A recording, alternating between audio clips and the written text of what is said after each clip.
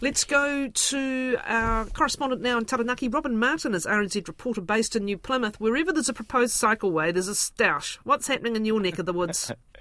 Yeah, kia ora, Catherine. Yeah, that's dead right, and this is one of a series of stoushes in response to Waka Kotahi's $350 million Transport Choices program. So what we had, it seems like a nice problem to have, really. Like we were offered $17 million. I think it's one of the highest lump sums.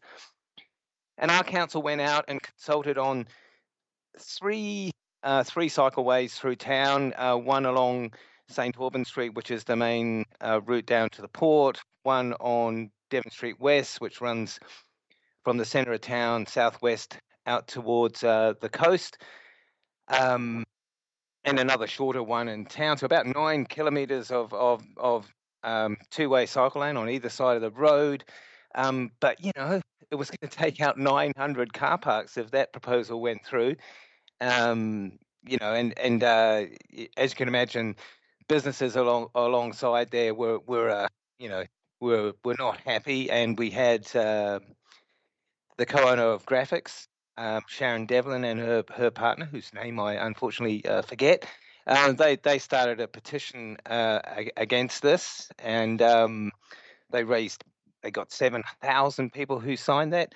And here's Sharon talking about the impact of those cycle lanes on her business. We're a business that handles heavy items. We are a manufacturer of heavy items and large items that become sales as soon as they walk out the door. So having close car parks is essential. If our clients can't come to us and can go to someone else, then they will do. I can hear the traffic in the background, so it's obviously a busy part of the city as well. Yeah, and so they were, these cycle lanes had other kind of complicating factors. They had raised pedestrian crossings included in them. They had in-lane bus stops, so buses using these routes would stop and traffic would back up behind them, and people were just kind of, not happy about them. And then to make kind of matters worse, when we got round to the public hearings on this, the council had to admit they got their figures wrong as well.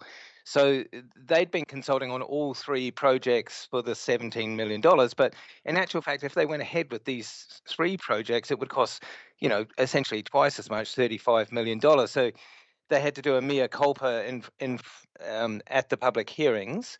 They blamed Waka Kotahi for the deadline, for the error, because they were on a really tight deadline.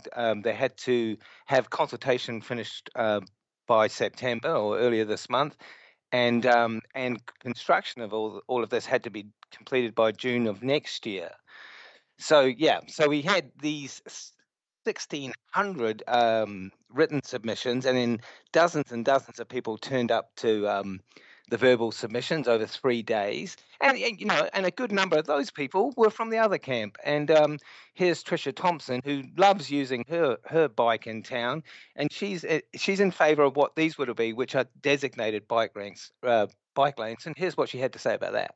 But what's not so good about biking in New Plymouth, why do so many of my friends, many of whom have bikes and e-bikes, not bike around town so much? Because they're scared. They're scared because of cars. They're scared of so many cars and so many bigger cars and not being separated from them. Okay, yeah, so what's the upshot of all this? Yeah, well, even while that meeting, those hearings were going ahead, the council was still in negotiation with Waka Kotahi. They were basically seeking an extension, saying this isn't going to work, we haven't got enough time. And by the end of those 3 days, what we heard, or just afterwards perhaps, Waka Kotahi kind of relented, as I believe they've done in other cities around the country. They gave the New Plymouth District Council a 1-year extension on the construction of whatever project they opt for in the end, and they extended the consultation period out to December. So what that will most likely mean is that the council can't do all three projects in the first place because it got that part wrong. And it looks like the Devon Street West option southwest out of the town towards State Highway.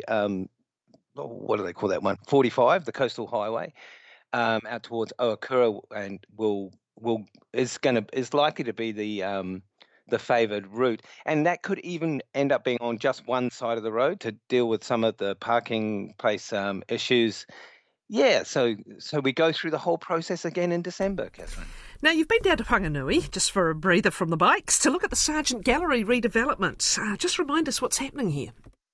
Yeah, well, people remember that this this really classical looking building with its dome roof is earthquake prone, and it's been closed since 2014, and a project to earthquake strengthen it. And they took this whole project another step further, and there's a whole new west wing being developed.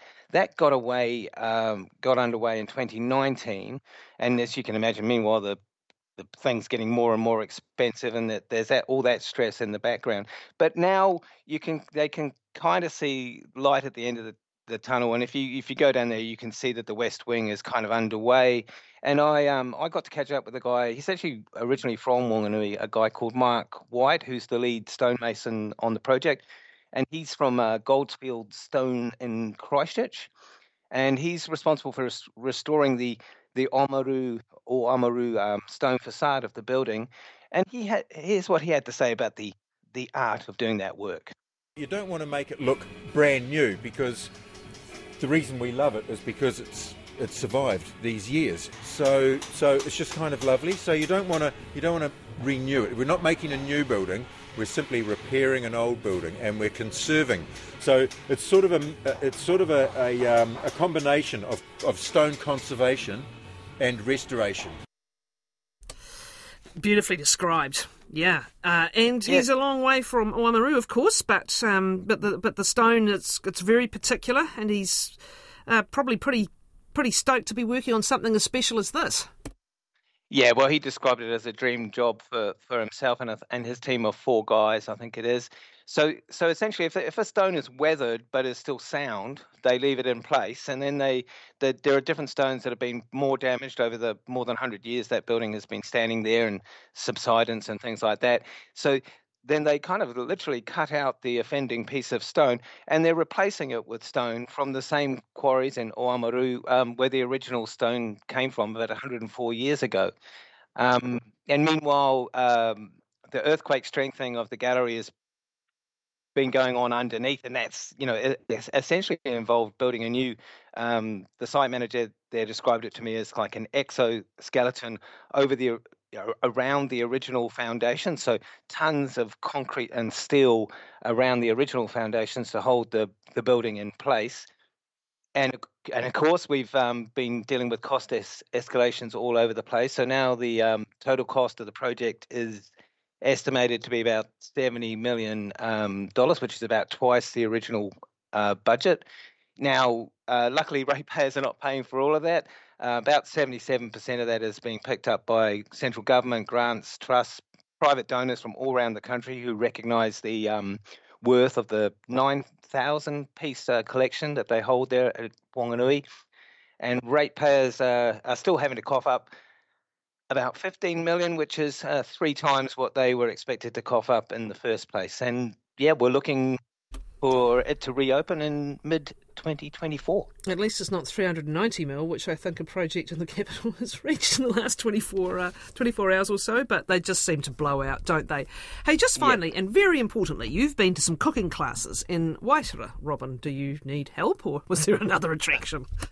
Oh, mate, I definitely need help, and pretty I didn't see this earlier. Maybe I could have signed up myself.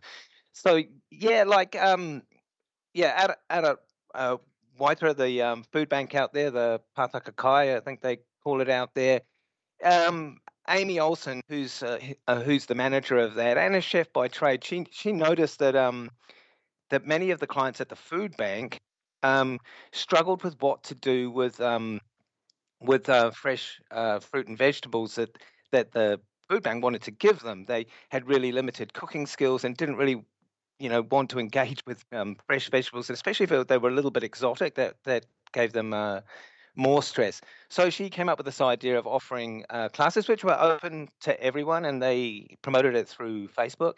And so they got 16 participants, mostly from family groups, who've come in to kind of up their skill and learn about budgeting. And look, they were having a lot of fun. I had quite a bit of fun myself there. And here's solo mum of two, Nikita Dravitsky, talking about some of the things that she'd got out of the whole process.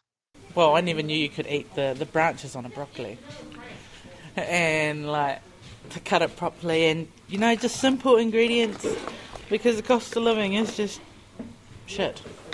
Yeah, like it's just me and the kids. Like I work full time down at Ansco, and I'm spending close to $300 a week in groceries alone.